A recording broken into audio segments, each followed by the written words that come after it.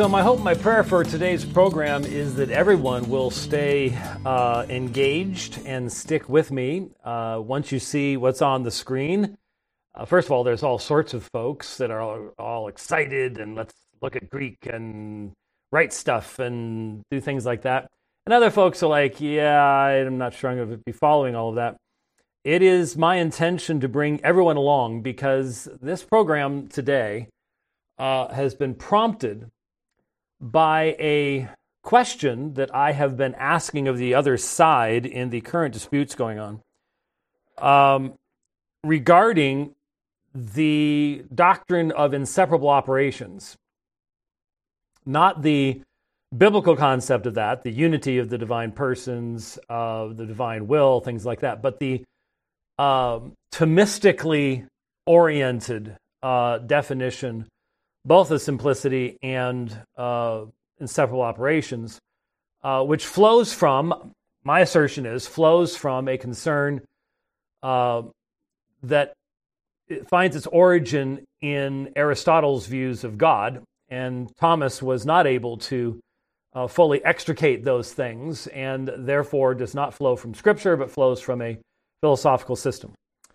And in the assertion that in inseparable operations, that the divine persons, when they act outside of the internal relationships of begettal, begotten, spiration, which again are speculative categories. It's not like there's a verse that says these things and this is supposed to be what we are learning about and things like that, but it's a way of differentiating between the divine persons in eternity past. When acting outside of, not ad intra, but ad extra, that every divine action is an action of all the divine persons. And so far that I've even had some very clearly say that you cannot distinguish between the divine persons by any of the actions they do externally. And it's just so painfully obvious that this is a philosophical conclusion, not a biblical conclusion. No one even pretends to try to found it in Scripture. Maybe one or two people have tried to go, well, John 5, all that, but none of that even comes close to overthrowing the fact that we have in some places in Scripture, and there are only a certain number of places where we are given insight into the relationship of Father, Son, and Spirit. And they are some of my favorite texts of Scripture. I've spoken on these issues many, many times. Most of you who have heard me speak on these things know I speak of drawing aside the veil of eternity and things like this, where we are given these tremendous opportunities of literally hearing inter-divine communication. I mean, we don't deserve any of that, but we have it in Scripture. And so the question that I have been asking of the other side is, are there not, biblically, places where the divine persons do things that are specifically unique to them in relationship to the other divine persons? And the example that one of the examples that I've put forward is in Philippians chapter 2, in the Carmen Christi, right at the beginning of the hymn to Christ as to God. It is said that the Son, in contemplating, he gives consideration to his equality with God the Father, and concludes it is not harpagmon, something to be held on to at all costs, but, the adversative of a law, instead he empties himself by taking the form of a servant, by being made in the likeness of men. And this clearly is something that only the Son is doing. That the Father cannot contemplate the Father's equality with the Father. Okay? That's not possible. And when the Spirit contemplates his equality with the Father or the Son, that's different than the Son contemplating his equality with the Father, right? And so this is a personal action on the part of the Son. And it's right there in the pages of Scripture. But what happened was a couple days ago, a fellow by the name of J.E. Smith, Doherty Hylamorph on Twitter, objected to the question. And I have attempted as best as I possibly can to explain to Mr. Smith and to Josh Neeme. I think that's what I've been told the pronunciation is. Sorry, Josh, if it's Naimi or something like that, but I'm sure you have to provide pronunciation all the time with spelling that like that. Both gentlemen have raised an objection, and I will confess that I have struggled because I've explained it clearly. It isn't a disputable thing. It's not even a debatable thing. This is basic grammar 101. But they're not getting it. And I don't quite get it. It is possible that we have here a situation where a commitment to a traditional perspective is keeping brothers from seeing basic linguistic reality that's right in front of them. I would hope that's not the case, because certainly many times outside the Mormon temple in Salt Lake or in other situations, I've encountered individuals who could take the plain meaning of words and turn them upside down because of their commitment to a theological perspective. And I hope that's not what we have here. But I decided it was really necessary to put this to rest so we can get back to the real question. Because I haven't had this is the only answer that's been given, is to try to say that the Son really wasn't contemplating his equality with the Father and concluding that it was not something to be held on to at all costs, but rather he humbled himself and entered into human existence. I've not been getting much as far as a response on these things.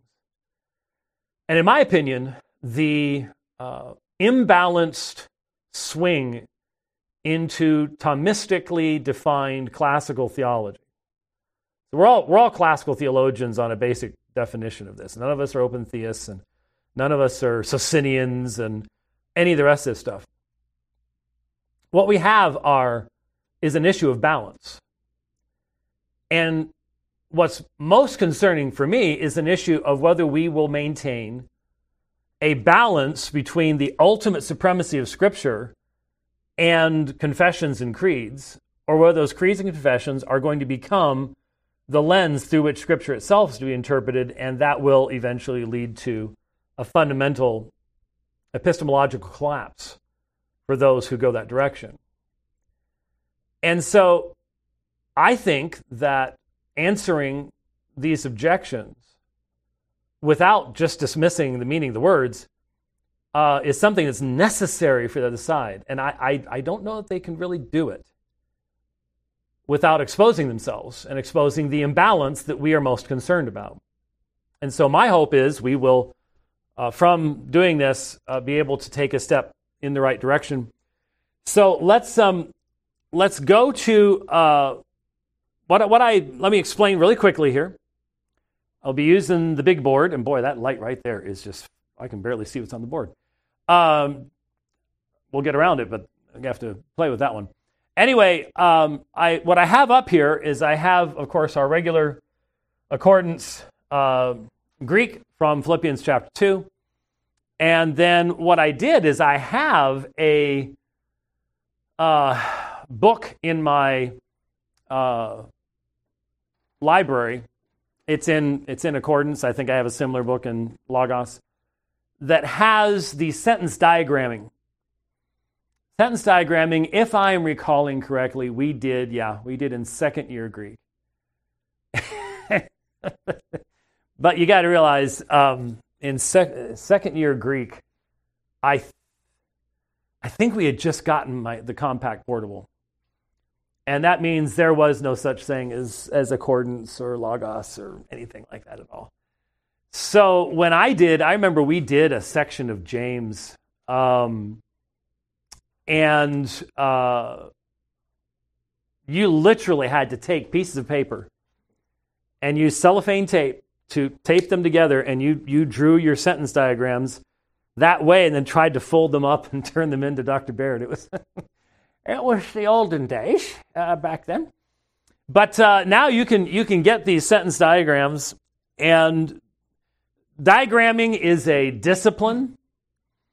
Diagramming is something that you are doing every time you read any language, but you're doing it subconsciously in your mind. And the problem is sometimes you mess up, and that's what leads to misunderstandings. So I have here the diagram of the text over here, and so we'll be making connections between the two. But just to start, and then we'll go into it, what I'm saying is, I don't remember what color we've got here. We'll go with this one for now. What I'm saying is, have this mind, think this way, have this thinking in you, which was also in Christ Jesus, who, eternally existing in the form of God, did not consider ta einai issa theo, his equality with God the Father. He did not consider it harpagmon, something to be grasped, something to be held on to at all costs, but adversative of Allah, he uk and Allah, not this, but that, but emptied himself, reflexive pronoun, emptied himself by modal circumstantial participles, by taking on the form of servant, by being made in the likeness of men. And so the point is that hegesata is an action of the Son. The object of that is a infinitival phrase, which is why you have ta in front of it. Considered his equality with God, he did not consider it to be a harpagmon, something to be held on to at all costs. But the point is, the Son engaged, right there, he engaged in consideration of his equality with God the Father.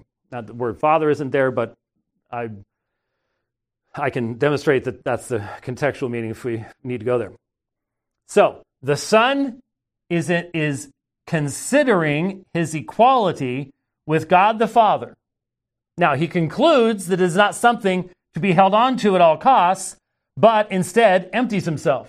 These are all divine actions. The point is, that is something that the Son alone can do. And if your theological system is not big enough for a fragment of a hymn in the early church, that's your problem. And that's the problem with your system. But there isn't any question that that's what's going on here. Now, I just did that really fast. Don't save. Now let's go back and let me read you the words of J.E. Smith, and then we'll start going a little bit more slowly through the text. In response to what I had said, he said, Paul is telling us that the Son did not regard/consider. He tells us about an action that the Son did not perform. So I ask, how do you validly move from Paul's statement about what the Son did not do to a conclusion about what the Son did do? You're not answering the direct questions that had helped clarify things, though. You've quoted, then considered the equality with God, as if that contradicted the position of your opponents. I'm asking how you define from that anything positive about the Son's actions for which your opponent's position couldn't account. I think the only way that would contradict a position is if the position asserted the contrary, that is, the Son did consider or regard. And in quoting the section above, you left off the adverb. For some reason, Mr. Smith thinks negative particles are adverbs, Maybe he was taught to put them in a broader category like that or something like that. I don't know. I've not left it off anywhere. As we will see, it's not saying what Mr. Smith seems to think. So he tells us about an action that the Son did not consider. That the Son did not perform. The Son did not perform. And that would be this term right here is what we're talking about. And I'm saying, yes, the Son did consider the equality he had with the Father, but he did not conclude that equality with the Father was something to be held on to at all costs. But the fact is, the Son gave consideration. And when the Son gives consideration to his equality with God the Father, that cannot be the same thing as the Spirit considering his equality with God the Father. And certainly the Father cannot consider his equality with himself. So it's really a straightforward argument. And so far, this is the only response that's been given to it, and it fails completely. So hopefully, once we demonstrate the failure of this argument, then we can maybe have someone come along and explain what's going on. I guess about 30 minutes. Travels fast. Okay, so let's look at the text and at the diagram so we can understand the grammar here, okay? So, who, existing in the form of God. So, who and the form of God thing is up above here in the diagram. But we are down here, who, and then our verb, hegesata. And for some reason, this is giving me a really thick line. I need a thinner line for this one, and we'll go to a different color here. How's that? All right. Hegesata, here is our verb. So this is important here. This is the primary section of the diagram that we're looking at that we can look down below at it later on. To reflect, to consider, to give consideration is being done by the Son. Right? Then we see how the diagram here has the infinitival phrase ta einai issa theo. So to be equal with God is what is being considered. And then you have the descriptor, this term right here, harpagmon. And then we have the negative particle, uk. So the result of the consideration is that the equality with God is not harpagmon. But you have to have consideration. I used an illustration. I thought it was a pretty good illustration. In fact, it is a good illustration, but it hasn't worked. I said, I considered running a half marathon with my wife, but realized that would be disastrous. And so I watched another episode of Stargate SG-1. How's that? Same situation. I considered something, that is running a half marathon. Wife just ran a half marathon. She's been training for it. I've ridden half marathons in the past. I can't do it anymore. I've got injuries and stuff that doesn't allow it to happen. So I considered it, but I came to the conclusion that that would not be wise. So just because I came to a negative conclusion doesn't mean that I did not consider. I had to consider what would be required of me to run a half marathon. And though aerobically I could do it, I might never walk again after I got done. So it might not be a good idea. So that's the whole situation here too. Just because there's a negative, we have an uk and Allah. That's very common in Greek. Not this, but that. Just because it's a negative doesn't mean that the action didn't take place. The Son considered the equality he had with God the Father, and the conclusion was it's uk harpagmon. It's not something to be held on to at all costs. Okay. Now, I suppose this would be a good time to talk a little bit about harpagmon. I was thinking back to the 1998, I believe, Evangelical Theological Society meeting. I think it was in Florida somewhere. It was the only one I ever went to. I presented a paper on a Jehovah's Witness topic. But I had an extensive conversation while there. It was one of the two positive things that happened during that time with Dr. Daniel Wallace. And this is what we were discussing. We spent 45 minutes standing at the NET table discussing this text and its syntax and its grammar and everything related to it. It's very enjoyable. And much of our conversation was focused upon harpagmos. It's in the accusative here. And I don't remember now. I'm assuming that I wrote the article in the CRA Journal called Beyond the Veil of Eternity after this. I may be wrong, but we're talking 25 years ago now, so getting the exact order of things is getting harder and harder to do. Anyway, I know that when I wrote that article, I sent it to Dan because I specifically interacted with his position in the article, and I wanted to make sure, because I was disagreeing with him, that we would be coming to that I would represent him accurately. What is very interesting, and I have not talked with Dan about this since then. Obviously, this is before 2016. And it is very clear that the position that Dan presented in his exegetical grammar at that time would be commensurate with what is called EFS today. Nobody was using that terminology really at that point. And so I don't know if he's changed his position. Knowing Dan, I don't think he would. But let me give you his quotation that I included in my article. It goes like this. After I quoted him, it is interesting. Dan understands the phrases taking the form of a servant and being made in the likeness of men. He understands those as circumstantial modal participles, as do I. That is, but emptied himself by taking the form of a servant, by being made in the likeness of men.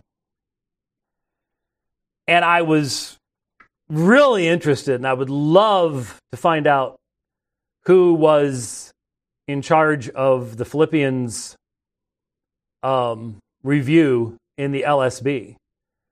Because the New American Standard doesn't have by, but the LSB now does. In fact, could I provide you here? Here is the translation I provided in my article many, many years ago, and you'll see how this comes out. Here's how I translate it. You must have the same mindset among yourselves that was in Christ Jesus, who, although he eternally existed in the very form of God, did not consider that equality he had with God the Father something to be held on to at all costs, but instead he made himself nothing by taking on the very form of a slave, by being made in human likeness, and having entered into human existence, he humbled himself by becoming obedient to the point of death, even the death one dies on a cross. Because of this, God the Father exalted him to the highest place, and bestowed on him the name which is above every name, so that at the mention of the exalted name of Jesus, everyone who is in heaven, on earth, and under the earth bows the knee, and every tongue confesses Jesus Christ is Lord, all to the glory of God the Father. So there was my translation of that. I can assure you that when this came out, there was no one banging on my door to have me kicked out of the Reformed Baptist movement.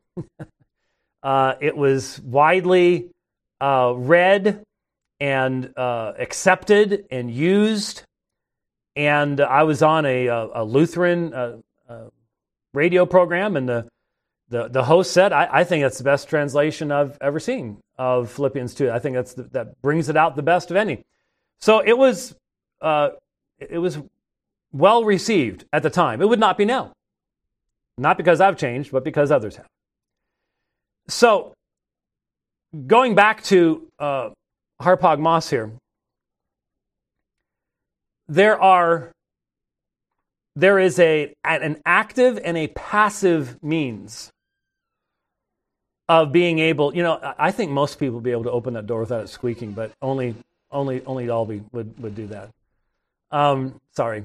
We have a studio audience, and I had just run across a picture, actually, of this gentleman sacked out on my couch in my house when I was doing a major cycling event long ago. So, yeah. Anyway. Anyhow, what were we talking about? Moses was in the bulrushes. And so, okay, yeah. Harpagmon. There is a passive and an active way of understanding this term.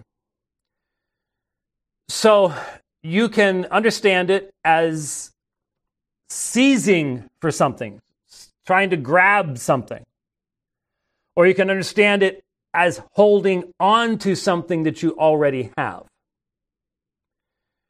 Now you will find all sorts of argumentation. I started reading books on the Carmen Christian Seminary in the 1980s, and they come from a lot of different perspectives, and the less conservative a person is, the wider the possibilities of interpretation become, because you don't have to work with the stricture that Scripture is consistent with itself. And so there's a lot of interpretations out there. Now what's interesting is those that would take the idea of grasping for something, such as the New World Translation of Jehovah's Witnesses,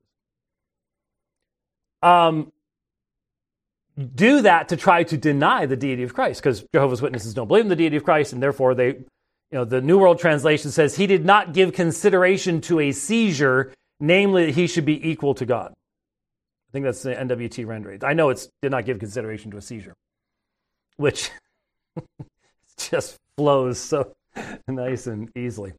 Anyway, that was one thing the NWT translators were not concerned about, is whether it flowed at all. So, but then there are Orthodox who would take that viewpoint and read it as consistent with an EFS understanding. I think that's what Dan Wallace does. Let me give you his exact words.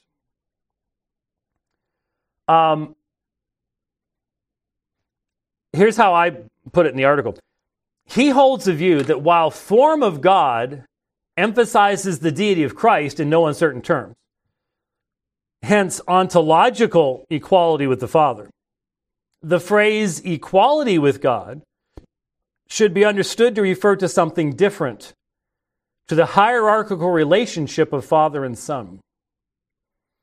Therefore, he believes the passage is saying that while eternally God, the Son did not grasp at a functional equality with the Father. He writes, quote, although Christ was truly God, morphe theou, two things resulted. Number one, he did not attempt to outrank the Father, as it were. Compare John 14:28 for a similar thought. The Father is greater than I am. And number two, instead, he submitted himself to the Father's will, even to the point of death on a cross. It was thus not Christ's deity that compelled his incarnation and passion, but his obedience, end quote. So, as I said, this is more of a EFS understanding, or at least more consistent with an EFS understanding. And I guess I need to say it again because I keep running into people that are being lied to about me, but I don't hold to EFS and never have. If anyone tells you that I do, they don't know what they're talking about, or they're desperately dishonest, or both. that's a possibility too. But that's the perspective that's there. And so I interacted with that.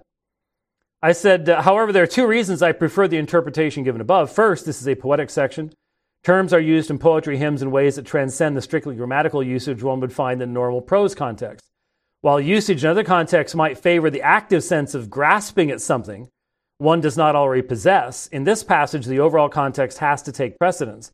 As Wallace noted above, poetic license is already present in this early hymn. Second, while Wallace's interpretation still presents the element of humility, it focuses it solely upon the humility shown in the Messiah's death on the cross. The element of humility in the incarnation is still present, but I believe the intended contrast is weakened. For the exhortation of Philippians, they voluntarily lay aside the rights that are theirs so as to serve others. Christ voluntarily makes himself nothing, and the emphasis is upon the freedom of that act. That was my response in the article 25 years ago now. So, if you go to the commentaries,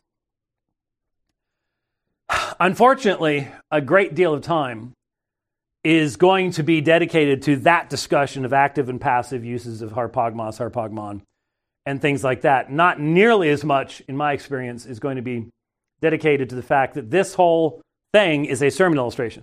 Have this mind in you, which is also in Christ Jesus. This is in the context of exhorting the church of Philippi to act in humility of mind, to have certain rights, but to lay those rights aside in the service of others. That's what this is all about, and that's the ultimate, I think, the ultimate priority in understanding the entirety of the Carmen Christi, and context certainly shows that. So, back to the diagram. So, the Son considered the equality he had with God the Father not to be harpagmon, something to be grasped at all costs. Then you have Allah right here. So let's look at Allah and uk. Uk is the negative particle. In the Greek language, very often you will have not this, but, adversative form, but something else. So he did not consider his equality a thing to be held on to at all costs, but he emptied himself. And again, I just emphasize this is a reflexive pronoun. So he was not emptied, but he emptied himself. I'm not saying the Father's not involved in the incarnation. He is. Or the Spirit's not involved in the incarnation. He is. But in different ways. In unique ways. In beautiful ways. And if your Aristotelianism causes you to change heauton to auton and get rid of the reflexive, that's the whole thing that we're complaining about and saying you can't do that. That's wrong. But the point is, here you have these. Not this, but that. So as the result of this consideration, the Son concludes that his equality with God the Father is not harpagmon, but instead he empties himself, and then here's your participles, by taking the form of a servant, same term, morphein here, morphe theou, morphein doulou, taking the form of a servant, being made in the likeness of men. This is the incarnation, the positive addition of that perfect human nature. It was interesting because there's another area where things have changed quickly. Is I had here's something else that Dan had said where we agreed, and it's talking about the means of the incarnation. The biggest difficulty with seeing labon, taking, as means is that emptying is normally an act of subtraction, not addition. But the imagery should not be made to walk on all fours. As an early hymn, it would be expected to have a certain poetic license. The Philippians were told not to puff themselves up with empty glory, because Christ was an example of one who had emptied his glory. If this connection is intentional, then the Carmen Christi has the following force. Do not elevate yourselves on empty glory, but follow the example of Christ, who, though already elevated on God's level, emptied his glory by veiling it in humanity. To which I continued. So the means of the kenosis is the addition of a human nature, the veiling of the divine in the creaturely. This is important to understand, for many interpret Paul to mean that Christ abandons the form of God, rather than seeing this as an addition of the human nature to the eternal divine nature that was Christ. It is this addition that veils the form of God. While there are certainly many who see this passage teaching that Christ did indeed lay aside the form of God, the words of Paul do not present such a concept. Wrote this long before people started lying about me about it, but that's because they don't do their homework. So there you go. So we are emphasizing and must emphasize, as Dan Wallace emphasized, the fact that he continues to be in the form of God, but he takes on the form of a servant and being made in the likeness of men, and therefore he humbles himself. There it is again with the reflexive pronoun. He humbles himself, becoming obedient to the point of death. Get this out of the way here. Thanatu de staru, even the cross death. Even the cross death. It's very blunt and straightforward. So, here in the diagram is our adversative Allah. Here you have the other actions being taken here, and the diagram seems to agree with my understanding here, because it puts labon and genomenos in the same way, by being, he humbled himself. How? By taking on a form of servant, by being made in the likeness of men. And this is the opposite. This is still the result of his consideration. He considered that equality. It's not something to be held on to at all costs, but incarnation. Incarnation. That's what he does. So, in answer to Mr. Smith, Paul is telling us that the Son did not regard, consider. He tells us about an action the Son did not perform. That is simply not true. And hopefully we all can see that now. I hope Mr. Smith will go, yes, I was wrong. You're right. He did hegesata. But the conclusion of that action was uk harpagmon. Ta einai issa theo. So, the equality he had with the Father was not something to be held on to. That's the result of the consideration. It was almost, and maybe he just didn't express himself clearly, even though I kept going back and explaining it, and he kept doubling down. But if you simply had uk hegesata, period, move on, okay, then it would say he did not give consideration, but it doesn't tell you what he didn't give consideration of. It would not tell you how he evaluated his equality with God the Father. It would not give you the basis for why he then engages in the act of self-emptying by the incarnation. It would leave everything unanswered. So when someone says, well, but ook's right there. Yeah, but you've got to allow it to be in the sentence. And it is saying this equality with God, that infinitival phrase, is not something to be held on to at all costs. That's what it's functioning as. That's straightforward. There's no other way of looking at it. You can't, unless you're going to, go the New World Translation way, the Arian way, something like that. But that's the only way you can read it in an Orthodox sense, is to understand that that's how it's functioning here. Okay? So, hopefully, we've covered things here. Let me see if there's anything else in. So I asked, how do you validly move from Paul's statement about what the Son did not do to a conclusion about what the Son did do? Can we all see where the problem is now? I'm not going from what the Son did not do. The conclusion of his consideration was that his equality with God the Father was not something to be held on to at all costs. That's the conclusion. But the fact is, this is a positive action on the part of the Son that is unique to the Son and cannot be done by the Father or the Spirit. That does not result in tritheism. You folks have just been seemingly so quickly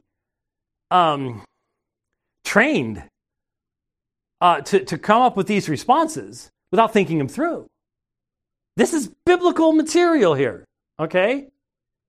And what we're going to see, what you see later on down here, I could scroll down and you can see it, but the Carmen Christi is going to identify Jesus as Yahweh.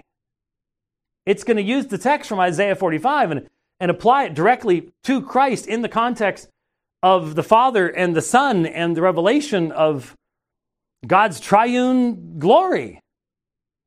So there's no introduction of multiple gods or anything else. The fact that Father, Son, Spirit are identified as Yahweh, you can't break that. You can't get outside of that. You don't have three different Yahwehs or anything like that.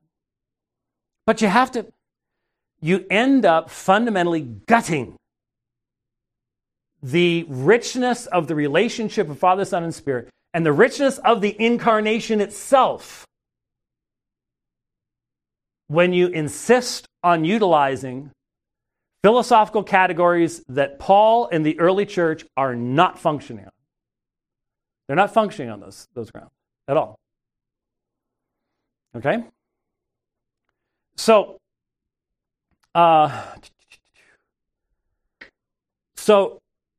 how do you move from Paul's statement about what the Son did not do? It's not the Son did not do. It's what the Son did do. So I'm not moving from that statement. I'm simply saying this text teaches that the Son considered his equality with God the Father and made decisions based upon that consideration. First decision, not to be held on to at all costs. Second decision, emptied himself by taking on the form of a servant. That's what the text says. You can stand on your head, you can spin around, you can get a tonsure cut and wear Dominican robes. Not going to change anything. It's right there in Greek. It's right there in English. By the way, some people were asking about some of the translational, some different translations. And the King James thought it not robbery. Obviously, robbery. I mean, that's in the semantic range of harpagmos. Something to seize or something. So robbery, if you're not supposed to be doing it, because you could have a positive seizing at something that's not illegal, so it wouldn't have to be robbery. So it's an interesting choice. But notice it says, thought it not robbery. So that's their actual translation of uk harpagmon he gesata. Thought it not robbery to be equal with God. I don't know. It's a little difficult.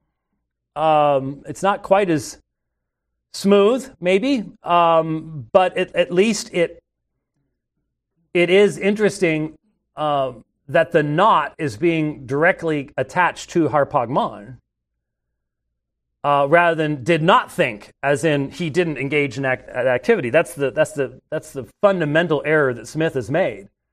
Is the text is saying that the Son did not engage in the activity of he gesata. No, he did. It's the conclusion of that activity that is in view when it says not something to be grasped or held onto at all costs. So, yeah, translations try to find ways around rather stilted English renderings. And every translation committee has to struggle with that. How literally are you going to be? How far are you willing to go to try to smooth something out? Because the more you smooth it out, the more you may be leaving something out or inserting something in that isn't there. That is one of the issues that we have to deal with in something like this. So I really hope, even though we've had to use, I've tried to make sure to explain each of the Greek words when I'm using it as to what it's being translated as. And I want everyone to understand what's going on in the text. So, John, do you get it? Do you get it? I'm multitasking. You're multitasking. Okay, all right. Because I figured if you get it, that means I did it well. Be nice. No. Be nice to John. I'll watch it. I'll review it later. Okay. Rich is telling me to be nice to someone. Can you believe that? How does that work? I'm not even sure how that works. Anyway, I honestly, seriously, repetitio mater memore. Repetition is the mother of memory. Yeah, you go watch it again and you'll get it the second time around. These philosophical and theological debates, there are some people who engage in them just simply because they really love engaging in them, and I am not one of them. I think that if you're going to invest your life energy in debate and dialogue, the ultimate goal must be the benefit of the church, or you're wasting your time. You're wasting your time. And believe you me, if we were in this ministry for position and money and funding and networking, I wouldn't be engaging this topic at all. It has not been fun to be lied about and gossiped about and canceled by people you thought were your good friends. That has not been enjoyable. And then to see that they would never. I cannot imagine any Greek professor that would walk in here and say, no, that's all wrong. I can't see it. Even if they take a different interpretation, maybe an EFS interpretation, they'd have to say, well, yeah, if you understand this, that makes sense. I mean, on the issue of J.E. Smith's claim, that claim has been refuted. That's not a debatable issue. Just on a linguistic ground, the Son engaged in the action. We've demonstrated that. So that's done. But the result of that, what that means, what that must mean for our theology, and whether we will, and whether our theological conclusions come from the text, or whether our theological systems are going to filter what can come from the text, is what I am most concerned about. Because I am seeing people who are so dedicated to a philosophical set of metaphysical assumptions, which, fundamentally Aristotle was wrong on the whole basic nature of the universe. Okay? So his God was nowhere near the God of the Bible.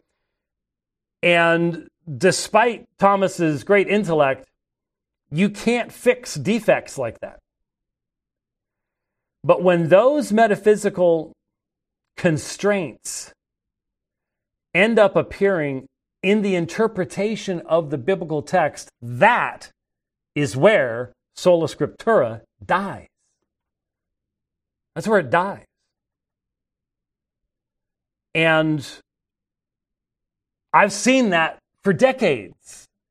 The people that I'm arguing with have not seen that for decades and have not been dealing with that, and just seemingly are not willing to listen and to learn in the process. So, there is the text, there is the argument. It's right there in front of you. And so, laying that aside, I simply want to ask my Thomistically minded brothers, how do you deal? Let me put it this way. Why should any minister of the gospel standing in the pulpit on this coming Sunday that opens this text, does their homework, goes through all of this, you don't have to project it up on a screen, But you understand it so you can communicate it to your people, so you can handle the word aright. That's why you do the work of exegesis, so that you can handle the word aright, show the honor to it as God's word, right?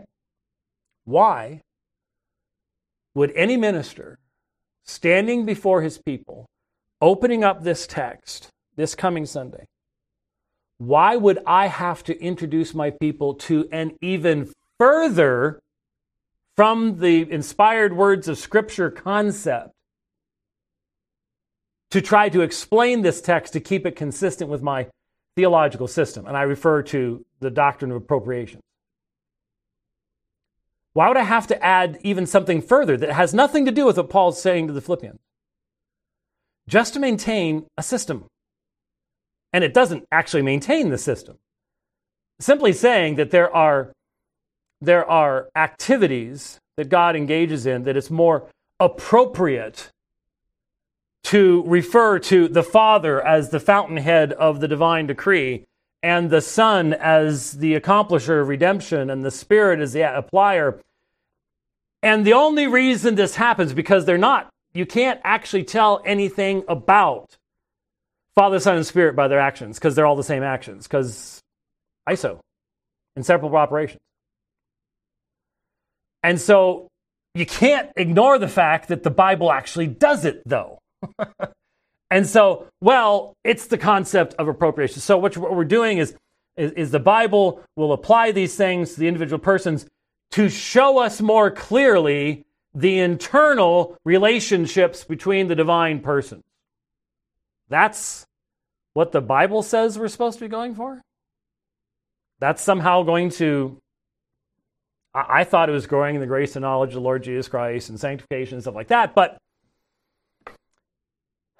I am absolutely convinced that the health and future of the church is dependent upon the people of God being taught to listen, obey, and love God's word. Not our philosophical systems that we use to try to fit everything into nice, neat little packages that fits our system, and end up leaving out some of the most beautiful elements that are found in Scripture itself. I am literally seeing men who are hesitant to use biblical language because it might be understood in a non-Thomistic fashion. And I say a pox on you. You will not last long. This will not end well. I'm still calling you my brother. You may not me, but I'm still calling you my brother. I'm just trying to warn you about where this is going to lead. And, we're all become Roman Catholics. I didn't say that. There are a lot of places to stop on the way to Canterbury or to Constantinople or before you cross the Tiber River. But what I do know is that when you engage the text the way we did over the past hour, you can do so consistently believing in sola scriptura and tota scriptura. When you stop believing those things, you will not be able to continue to do what we just did. You will have to go another direction. And that will be a major problem. That will be a major problem. The point about heading toward Rome is our warning is you're in the middle of the Tiber, turn around, swim back. Well, I am sure that there are many people who, look, in my experience,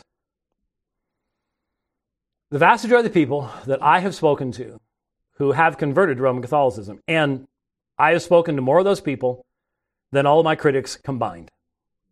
There's no question about that. There really isn't. The people I've talked to did not start out going that direction. And in fact, when they woke up that first morning realizing, I really don't believe this stuff anymore, They had been on that path for a long time and didn't realize it. And there wasn't anybody to warn them. And one of my concerns is some of you all, you may stay, you're so tried and true, you'll stay in your Reformed Baptist Presbyterian clothes forever. But in the process of being in those clothes and taking the positions you take, you may help others to get out without even realizing, without even recognizing, without wanting to do it. But you might end up doing it. And all because you just won't listen to warning. You won't go, yeah, we've got to start first and foremost with what the text actually says and derive our beliefs therefrom. That's vitally important. I think I have covered everything I wanted to cover. I was a little bit concerned, and what's going to happen is afterwards I'm going to go, oh, there was that, no, there was that.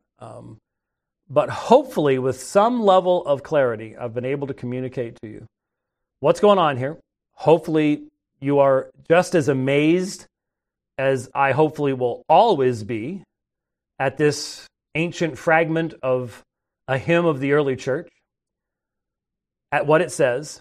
But sometimes you have to dig down when someone comes up with an idea that honestly I had never heard anyone come up with before. And that was what J.E. Smith did with, nope, the Son did not perform this action. No, the Son did. And we have demonstrated that now, and hopefully with clarity.